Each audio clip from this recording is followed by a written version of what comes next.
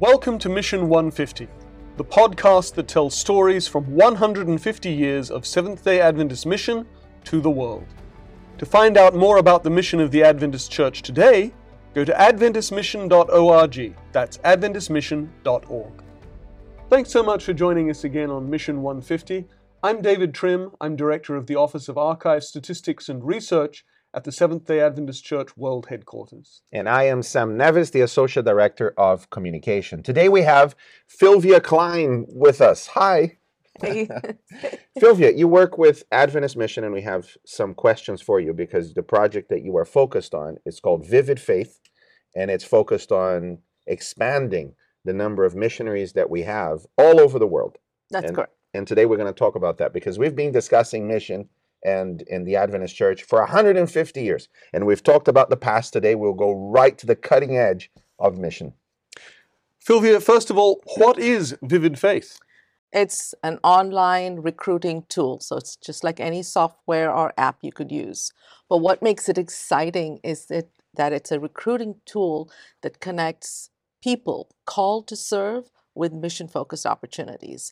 So it's a product created by GC Secretariat, and we bring people together. That's the central body here at the World Church Headquarters, for those who don't know.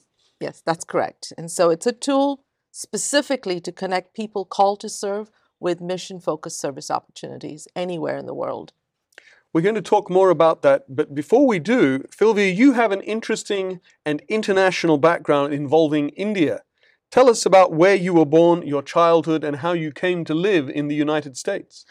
I was born on a mission campus in India, and in the 60s. So it was a typical mission campus where there were many missionaries from many parts of the world, and there were people serving there from many parts of India.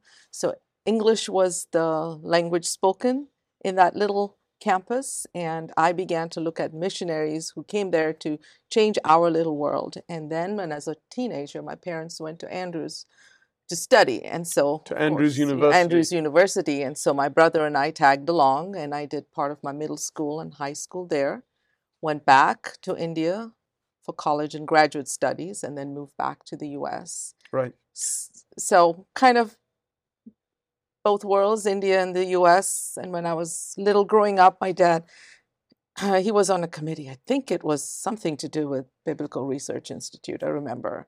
So I always grew up with M&Ms and Avon. So that was my part of the U.S. Every year, he'd bring back some tastes and flavors of the U.S. And then I grew up in India, very bicultural, because most of my family was already in the U.S. by then. Right. And your father later returned to the United States, right? Yes. He was an international service employee, ISE now they're called. The church called him to serve at the General Conference Ministerial Department. Right. In 1990, I think. By then I had already moved here permanently. Right. And he later worked in the education department That's correct. for a number of years. Yes, correct. John Fowler was his name. Some of our listeners or viewers might even remember his name. And so he was actually a missionary from India to the United States. Yes. Yes, he was. I see what you're doing there. That's very interesting. Well, and just to add to that, actually, Sam and I are both missionaries to the United States because we are also called from Britain, both to work here. And so it's just a reminder that these days missionaries don't just go from America and Europe to the pagan world, or the heathen world, as our ancestors used to call it. Today, missionaries come from everywhere and go to everywhere. All three of us get to travel quite a lot for our work, and I think probably you, like me, have met missionaries from Brazil and the Philippines particularly, and Mexico, working in different parts of the world. Of course, to be a missionary to the United States is to have a particularly easy time of it compared with some parts of the world, and yet actually it's still a sacrifice because we've had to give up our homelands and not seeing our families. And so your father did that, but he actually, by the time he moved here, you had moved here as well. Yes. Right. So. All right. So let's jump into your experience as a missionary. You had some experience as a missionary, right? Well, I didn't want to go as a missionary, so let's start with that. Okay. Well, The reluctant yes, I missionary. was a reluctant missionary. I was well settled here. The kids were at a point in their lives where going to a place where they didn't have the resources they need for their education, extracurricular activities, that kind of made me uncomfortable. And I was willing to go as a missionary to an affluent, comfortable place, but but the Holy Spirit left me alone. I think realizing I was a stubborn Adventist, he says, okay, I won't work with her. And he began stirring the heart of my husband, who was a new Adventist. And he wanted to go as a missionary. And he had a really good job in the healthcare world here in the U.S. And I said, no, we're not doing it. But he had already made up his mind. So, yeah, I said no right till the end. So, in fact, he just went ahead and accepted the call without my consent. Yes, to everyone who's listening, that's sometimes, but that's okay.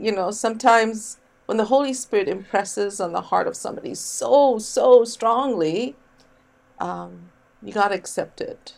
So my husband accepting it without my consent, I still resent that a little bit today. Yes, right. As spouses shouldn't do that. But he was convinced. And then there was a fortune cookie that said I would go to a faraway land. And both of that combined, I just couldn't fight it any longer. So I went with This reluctance. is no joke. The Holy Spirit used a fortune cookie. Yes. That's the desperation that you put the Holy Spirit through.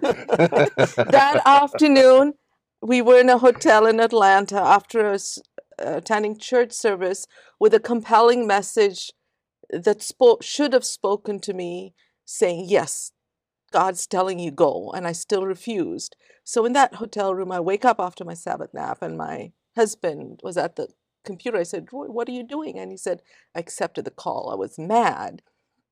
To appease me, he orders Chinese food. I don't say no to Chinese food. So I'm eating in anger by myself in the corner. And then I opened my fortune cookie, and there it was. So I went, but even after going, I was so mad. Every time I saw something I didn't like. It was in another interview, somebody said, what was so difficult? I said, sorry, well, the first thing I could think of is I don't have potato chips and I don't have cream cheese.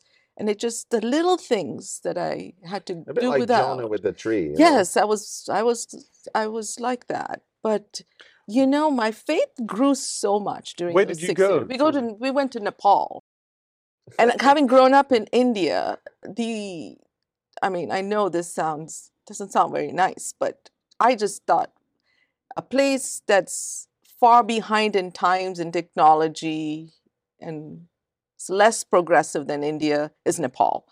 50 years behind. And that's how I always had that mental picture. And when I went there, I found, whoa, it looks like that's true, So I had these blinders and refused to see what God could do in a How long did it take place. in that mindset? Oh, What happened? How did the Holy Spirit melt your heart?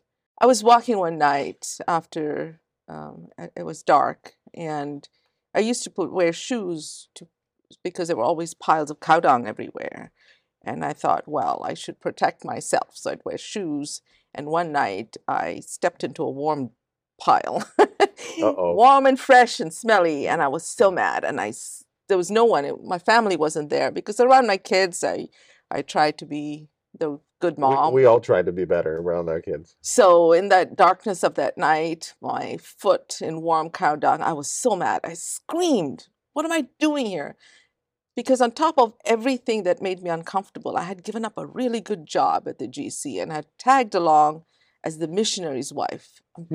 For every missionary wife out there, I'm telling you, that's a really tough place to be because you have very little identity.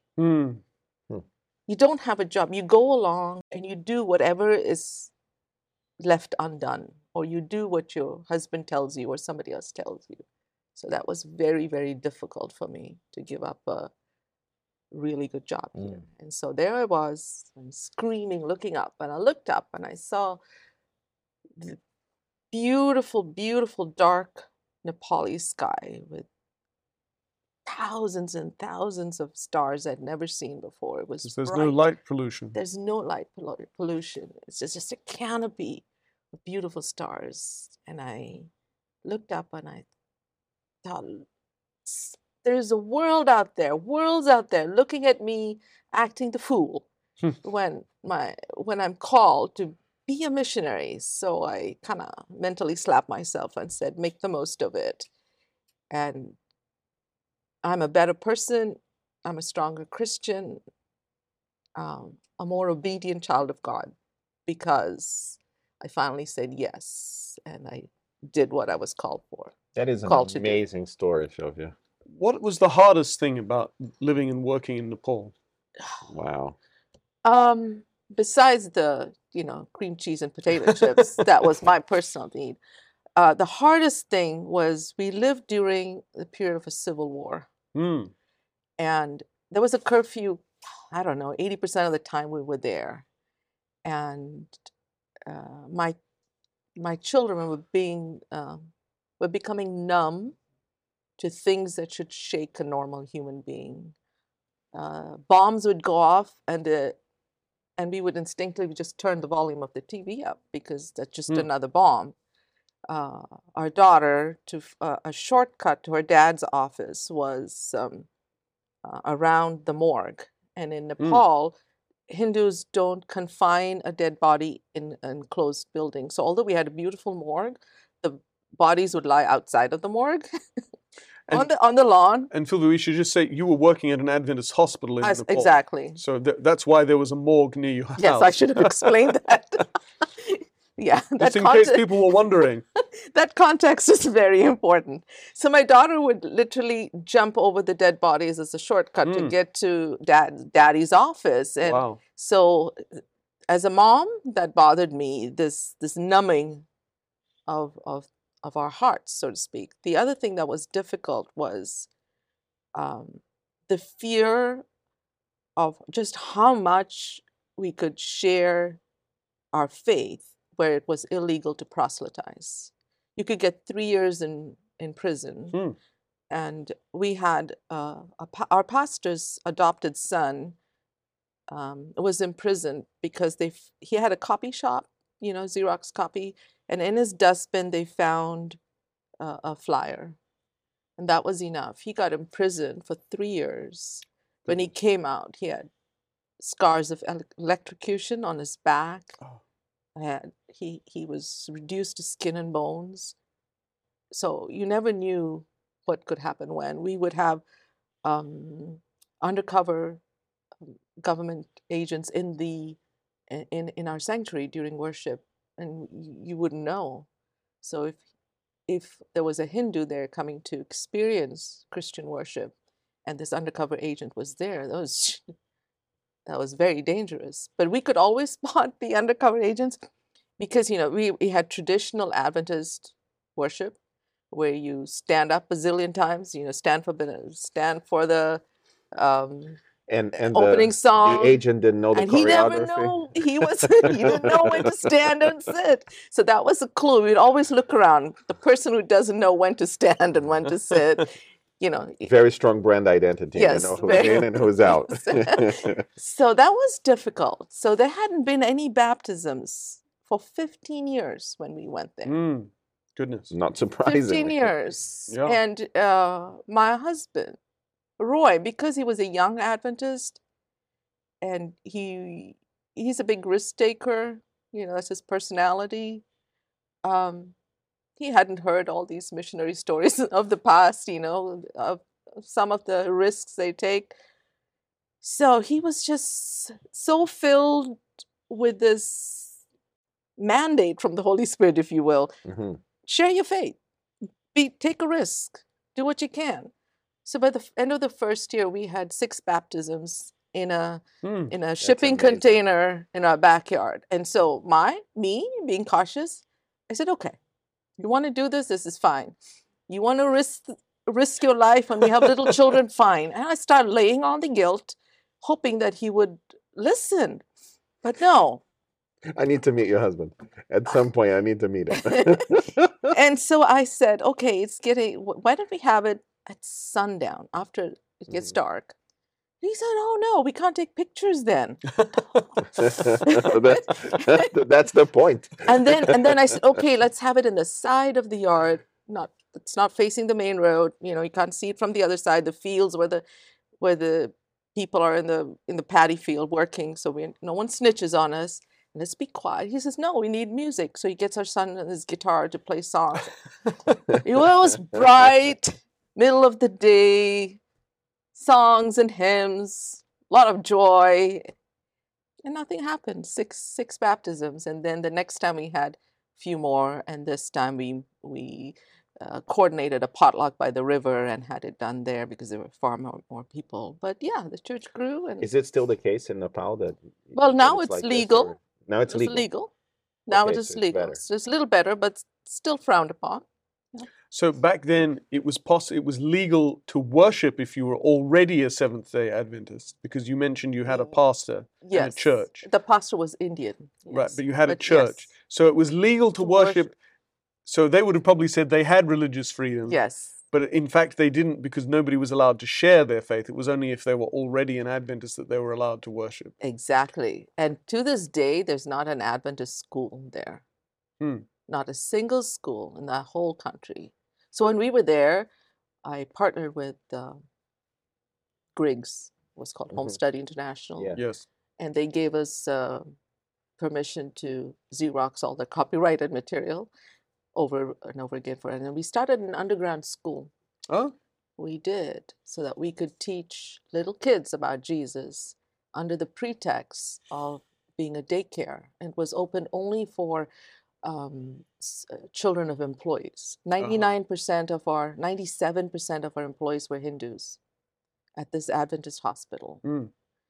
And so, but they did value an education. So we told them we'd give them an education, but it's only so under that pretext, we had a school. We opened a school. It seems there are 4 things that are very difficult to stop Adventists from doing. Right? One is sharing their faith, because we exist to do that. So it's really difficult to continue being an Adventist and not finding opportunities for it. The second is education. yes. Stopping Adventists from starting schools, it's an impossible task. The third is caring for other people's healths. Yes. So that's something that we just do in anywhere in the world. Eventually that happens. I'm intrigued what your fourth one is. My fourth one is caring for other people's, to alleviate the suffering of others. Right? Yeah. It's you can't contemplate Jesus and especially read Ellen White's description of the ministry of Jesus and not be compelled to look around, notice people that are suffering, and to alleviate the suffering of others. And we see this in all the stories that we're telling. What strikes me, Fylvia, is that God brought you to the Abrahamic experience of looking up at the sky. There is a little nuance in the text where it seems that Abraham was in his tent when the first part of the dialogue in Genesis 15 happened, when Abraham looks back at God and said, Eliezer, my servant, is going to be my heir because you gave me no heir. Yeah.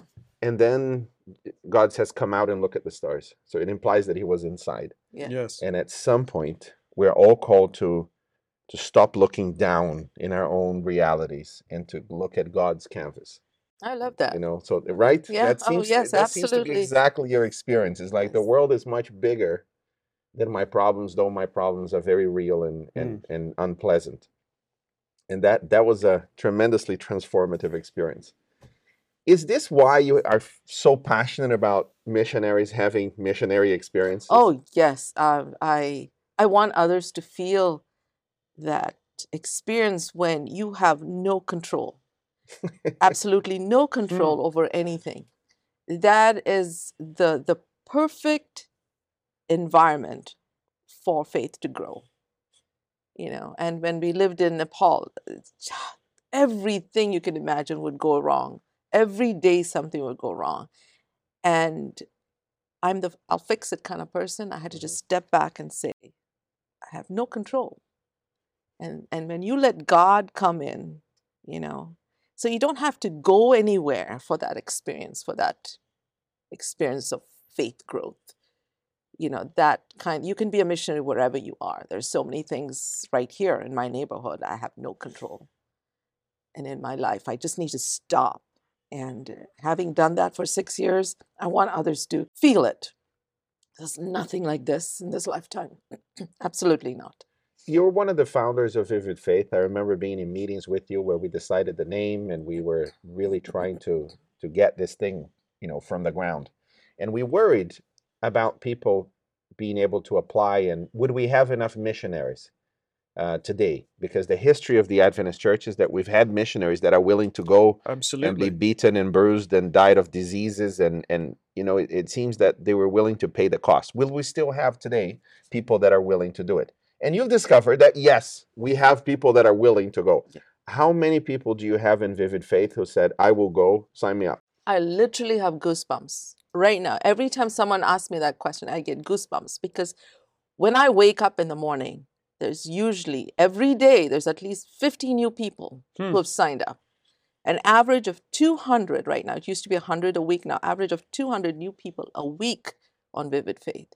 When the Holy Spirit stirs someone's heart, there is no stopping that movement. My background is marketing. So when I was on the developing team of Vivid Faith, my mind was always churning, trying to figure out my marketing strategy to get more end users. But I have discovered that with Vivid Faith, I don't need a marketing strategy. I have not advertised it anywhere. There has been no article in Adventist Review. I haven't been on ANN, because the Really? Holy Spirit. There's been no. The church's communication channels haven't promoted it. The only way is when they report something like an annual council, Right. as the report. But Right. no, there has been no promotion. And it is amazing to me. The church's initiative to challenge everyone to say, I will go, for the past few years. Yes. It's happening. They're all saying it. See, I can see it in the numbers I see every day. When the Holy Spirit stirs, you don't need marketing.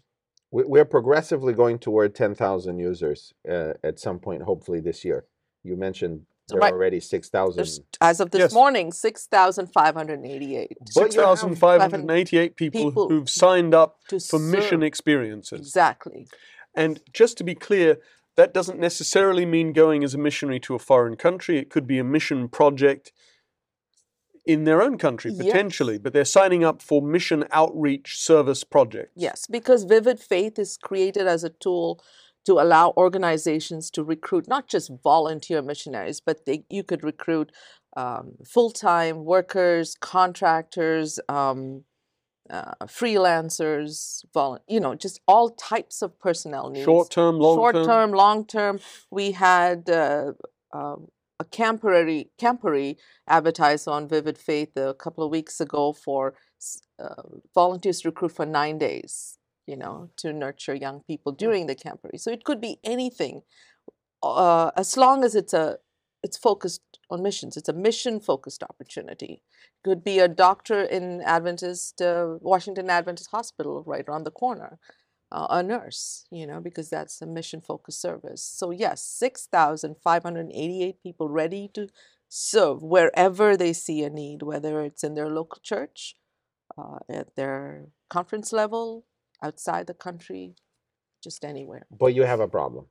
Yes, I do. Yes, I do. What is your deep yearning at the moment?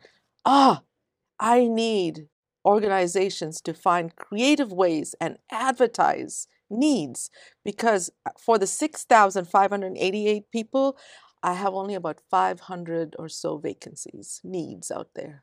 So it's so disproportionate. So your problem isn't marketing to people that want to be part of mission. Your problem is that there aren't enough Adventist entities thinking through how they can open opportunities for people to be involved in mission. Yes. That's exactly what happens in a local church, Fylvia. I think that's the first time we've had a reflection in the global church to what happens. I'll tell you what happens. So 11 years as a local church pastor. Most sermons call people for some kind of action. Sometimes it's transformation of their own lives. Right. Sometimes it's devotional focus. But a lot of the times is you need to be involved in mission, right? I will go kind of sermons. Mm-hmm. Except that if the church, if the pastor, the elders, the board don't think strategically about how they will create opportunities for people to serve, two things will happen, in my experience. One, You set up committees that have 8 hours of meetings for every 1 hour of service. Nobody wants to be part of that in the local church. You just coming up with that off the top of your head, Sam, or is that a real experience? 8 to 1. It's an instinct, but I think if you measured it, it would be pretty close to the close. reality. Yeah. You organize a food drive, right? You're there for 2 hours, but you've had 6 months of meetings for those 2 hours of ministry. So I don't think it's far off. I think it's pretty close. Right. And people feel both guilt and shame for not being active in mission. So you've given them a way to sign up to do something. But our leaders in the local church, as well as the conferences, unions, ministries, supporting ministries as well, and so on, we need to be very intentional about creating those opportunities. So in the local church, the solution for me was, and I had a few principles. Principle number 1, I'm not going to ask somebody to do something for more than 7 weeks at a time. So the commitment isn't, give me your life for the next 2 years. It's 7 weeks. This is what I need you to do. And it was very clear. So limited time. The second part is, I will absorb the complexity of the administration of that activity.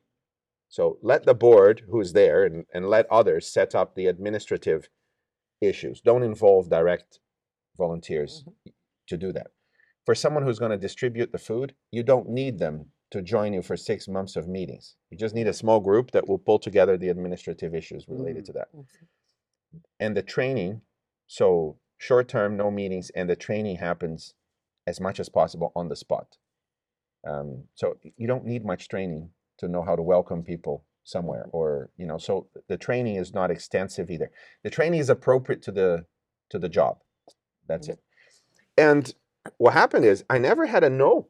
I would come to because if you need something done, talk to the busy people. People that have plenty of time. Isn't that your experience? Yeah, they'll make people more time. that have plenty of time to do everything. You ask them, nothing happens, right? So if you need something done, ask the very busy people. And I would come to them as their pastor, and I would say, I need your help. I need you for 7 weeks. This is what you're going to do. Your training will be on the day. Just arrive 15 minutes before. Can I count on you for those 7 weeks? And I've never had a no. The answer was yes from everybody, including people that traveled all the time. And it doesn't, they committed and they delivered. Those are the people that delivered.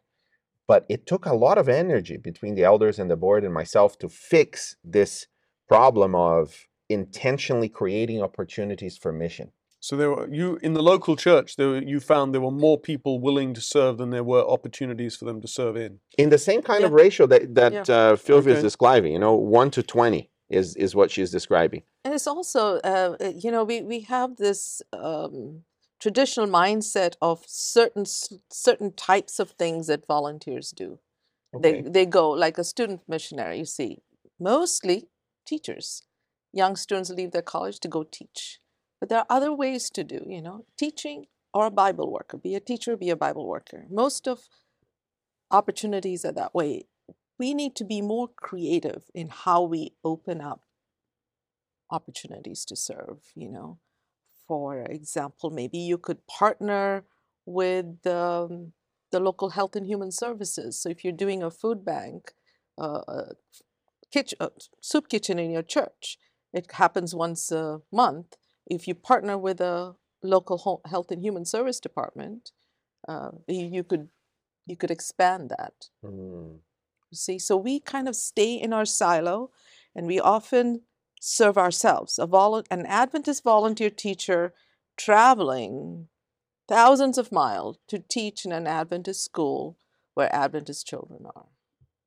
That's tradition. Nothing wrong with that, but we could expand that. I'm trying to understand what you're saying, because if I'm understanding what you're saying correctly, this is a game changer. So if you have a local church pastor, let's say, in a city. Let's imagine you've got a local church pastor who's listening or watching this podcast now, and is thinking, that's great.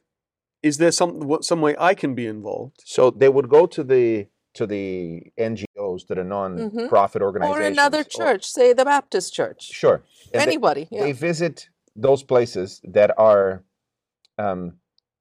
alleviating the suffering of others in their community, let's say. And they say, what's your greatest need in terms of volunteers? Well, I always need this, and this kind of volunteer. And he creates, or she creates, a survey of what's going on in their town. and then they come to Vivid Faith, am I understanding you correctly, that Mhm. you would list all of those needs? Yeah. Because at the moment, you have more people willing to serve than those Yeah. that are serving. And therefore, we are providing the human resources necessary, and therefore we are mingling with people. You see where I'm going with this? Exactly. And we are now alleviating the suffering of others in that community. There is more opportunity to share your faith when you're working side by side with those who think differently, who believe differently, than you are when you're just handing out something. Hmm. And Mm. so That if is a good. local Very church, That's a good insightful. reminder. That's a good You know? reminder. so when a local church partners with other entities in its community, and through that partnership, it becomes the driver of that in that community to serve. So if somebody has a need, they'll say, oh, let's contact that Adventist church. They know they have a movement of people who like to serve. Yeah. So Yeah. go ahead. So of course, in Vivid Faith, the recruiting entity has to be an Adventist-owned, Adventist-controlled church entity. So it's the local church. But the local church can recruit for its own projects, and the projects could be partnership with the community, and that's what we want. We're always looking for ways for the local church to be more integrated in their community. That's fantastic. So we've got the local pastor who's watching this podcast or listening to this podcast and saying, I'd like to be involved. Can he or she just go to you, email you at Vivid Faith and say, I've got a soup kitchen and I'd like more volunteers? Yes, they could email So it me. doesn't, it doesn't have to be a call to another country or another part. It can just be, here I am in this city. Is there anyone in this city who'd be willing, or within an hour's drive, say, or whatever, who'd be willing to help me? Yeah, so what happens is that entity, when they express their need to use Vivid Faith as a recruiting tool, that entity enters into a memorandum of understanding with the General Conference, so everybody's clear on the expectations of the other, and we build customized forms and processes for them, and then we give them access to the tool that's Vivid Faith, that's their own, to start recruiting on their own, and it's as simple as that. An example is my home church during the pandemic, and they got access to Vivid Faith, and one of the things, they have a center of influence in Baltimore City, and they started providing courses in their center of influence, and as well as online. For example, iPhone usage, iPhone 101 or something like that for seniors. Teach grandpas and grandmas how to use the iPhone, Very good. how to take a picture, how to FaceTime with your grandchildren. And so they recruited instructors through Vivid Faith, or teach ESL to your community. English as a second language. English as a second language. And what if they advertise a position like we need an English as a second language teacher, and say a non-Adventist applies, because Vivid Faith is a public website, say a non-Adventist applies. So imagine a ESL class in a Seventh-day Adventist Church taught by a non-Adventist as well as an Adventist teacher. So they partner together and they teach. There's going to be a relationship formed there between the non-Adventist teacher and the Adventist teacher. Just imagine. It's an interface with the world. With the world, we open it up. We are not afraid of the risks of maybe polluting our mind with other people's thoughts, because we're strong in our faith. When you're strong in your faith, and the Holy Spirit says, work side by side, work with others who are different from you, work for others who are different from you, serve others who are different from you. Miracles can happen. Right. But still, most of your recruits are going to be Seventh-day Adventists. Absolutely. Yeah. Most of them. Fylvia, we've talked a lot about what Vivid Faith is doing. How does Vivid Faith work? What makes it different to recruiting systems in the past? Has the church ever had an online portal for recruiting before? What makes Vivid Faith unusual? For past 30, 40 years, the church has had Adventist Volunteer Services, which was a recruiting tool online that catered to primarily student missionaries. There were, of course, it wasn't limited by age, but primarily used by student missionaries. And everybody would go fill one application form, choose 3 top places they wanted to serve, and they would be placed. What's different with Vivid Faith is, first of all, is that there are multiple applications forms. Everybody who's recruiting can customize and ask the right questions to pre-vet the applicants they receive. And the processes are going to be customized. Plus, we're not limited to recruiting only volunteers who are Adventists. We could be Adventist employees. So if you need, David, I remember when you were looking for a full-time employee Yes. at ASTR, we advertised that position. You did, and we got applicants as a result. Yes. So similarly, whether it's full-time, part-time, contract, freelance, so it opens it up to more flexibility as far as processing and more opportunities for different types of personnel. Beautiful. What are some stories that you've got? The best story, my favorite story, happened during the pandemic, and it was shared at the General Conference session, but worth repeating. During the pandemic, we were supposed to have launched by then, but didn't make sense. So it was still active, but used by very few organizations. One girl, she found a remote teaching opportunity in Argentina. She was in Argentina. Okay, all right. She was in Argentina, and she found this remote teaching opportunity to a group of people who met in Uzbekistan. So this is Uzbekistan. Well, it's one of the STAN countries. One of the STAN countries. It's a country in Central Asia, formerly part of the Soviet Union. That's correct. And so the South Union Mission, which is the office that governs that area for the church, they realized that, this is the pandemic, and now, we are not going to be able to have people travel here, so why not take this online? So they contacted Vivid Faith and just advertised it. Again, no, we just put it online, didn't do anything. And within a few weeks, I think it was less than 3 weeks, the girl in Argentina applies and starts teaching, was accepted and starts teaching. Online to these students using Zoom or whatever. And then by the time the travel restrictions were lifted, she was ready to go. But the thing is, in Uzbekistan, till that time, there had been no Adventist volunteer ever. And when she landed there, she became the first Adventist missionary, volunteer missionary in Uzbekistan. That's amazing. Ever. That's amazing. Already with relationships relationships, and they've discovered that is beautiful. That this is great, because the cultural differences are there, but building relationships online through a remote class, online remote teaching that had never been done before. And so that is one story that I really love. It's not. I love the story in the context of this podcast because we've been talking about innovation for mission right at the beginning, and we had as a church to figure out how we're going to deploy missionaries in the physical world. Yes. How they're going to get on ships and go here and there. Yes. But we are now in this moment of pioneering where we're figuring out how we are going to send hybrid missionaries. How we're going to use the digital environments that have been created, this new digital landscape. It's brand new. It does not respect boundaries at all. It works on language, not boundaries. But it will always lead to a hybrid system. So this is a pioneering story of using this new technology, this new world of digital to connect to the very old world. That is very, the physical face-to-face world. I love it. I have another example of this. Please, share it. This transition to the digital world. Hope Channel International.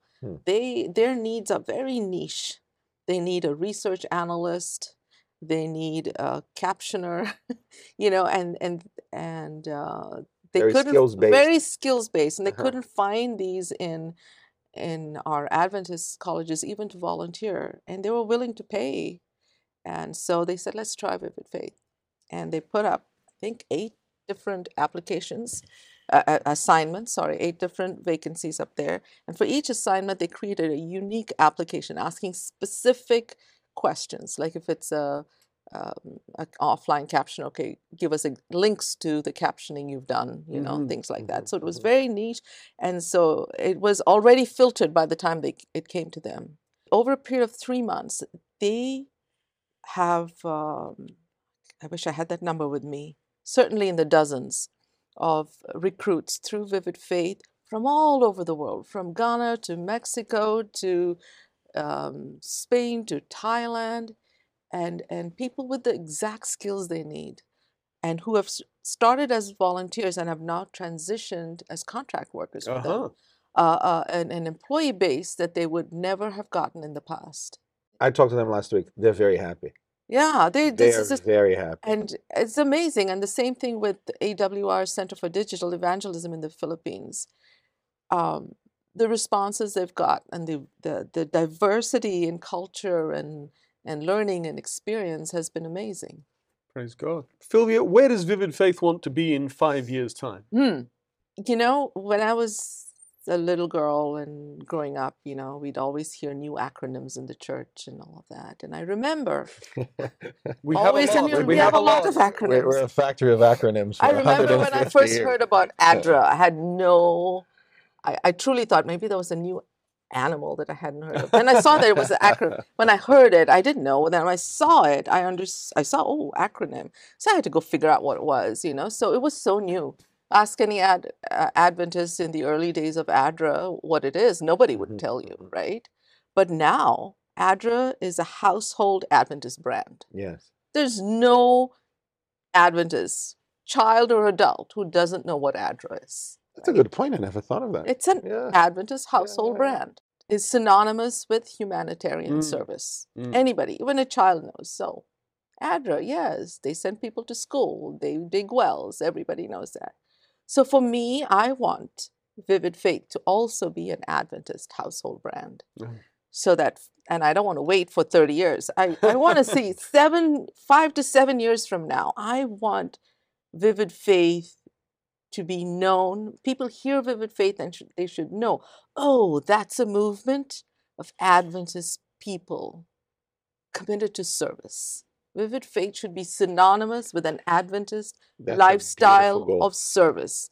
People who are live purpose life, joy-filled life, where every day they use their everyday abilities, opportunities to share their faith through acts of kindness and compassion. Use every day, whether it's in the office or on the train or in the mission field. But their life itself is so mission-focused. People hear Vivid Faith, they're the Adventists who live their faith through service. In branding, we studied positioning, which is the position in someone. Some people think that brand positioning is the position the brand will fit in the market. Brand positioning is the positioning in someone's mind that you will fill. So I think that's very clear, and it's a beautiful goal, Fylvia, because you want to fit the position in their minds that relates to mission. So we need a missionary. The answer is Vivid Faith. Yes. I want to spend some time dedicated or involved in mission. The answer is Vivid Faith. Yeah. That's a very clear brand goal of positioning. Well done. All right. Thanks again for joining us in this episode of Mission 150. Thank you, Fylvia, for being with us Glad to be here today. As you will have noticed, today we've started to move from the history of mission into the present day of mission, and from now on we're going to be having a mix of both the stories of history and of the present day. So please keep watching on Adventist Review TV, on the Seventh-day Adventist Church's YouTube channel, or listening on any of your podcast platforms. Your favorite podcast platform, we're on all of the podcast platforms. And if you've enjoyed this episode, please share it with your friends. If you want to know more about Adventist missionary work and what missionaries do today, go to adventistmission.org. That's adventistmission.org. And if you want to find mission opportunities today, as we've been discussing, go to vividfaith.com. That's vividfaith.com. We'll be back next week with more on the inspiring history of Adventist mission around the world.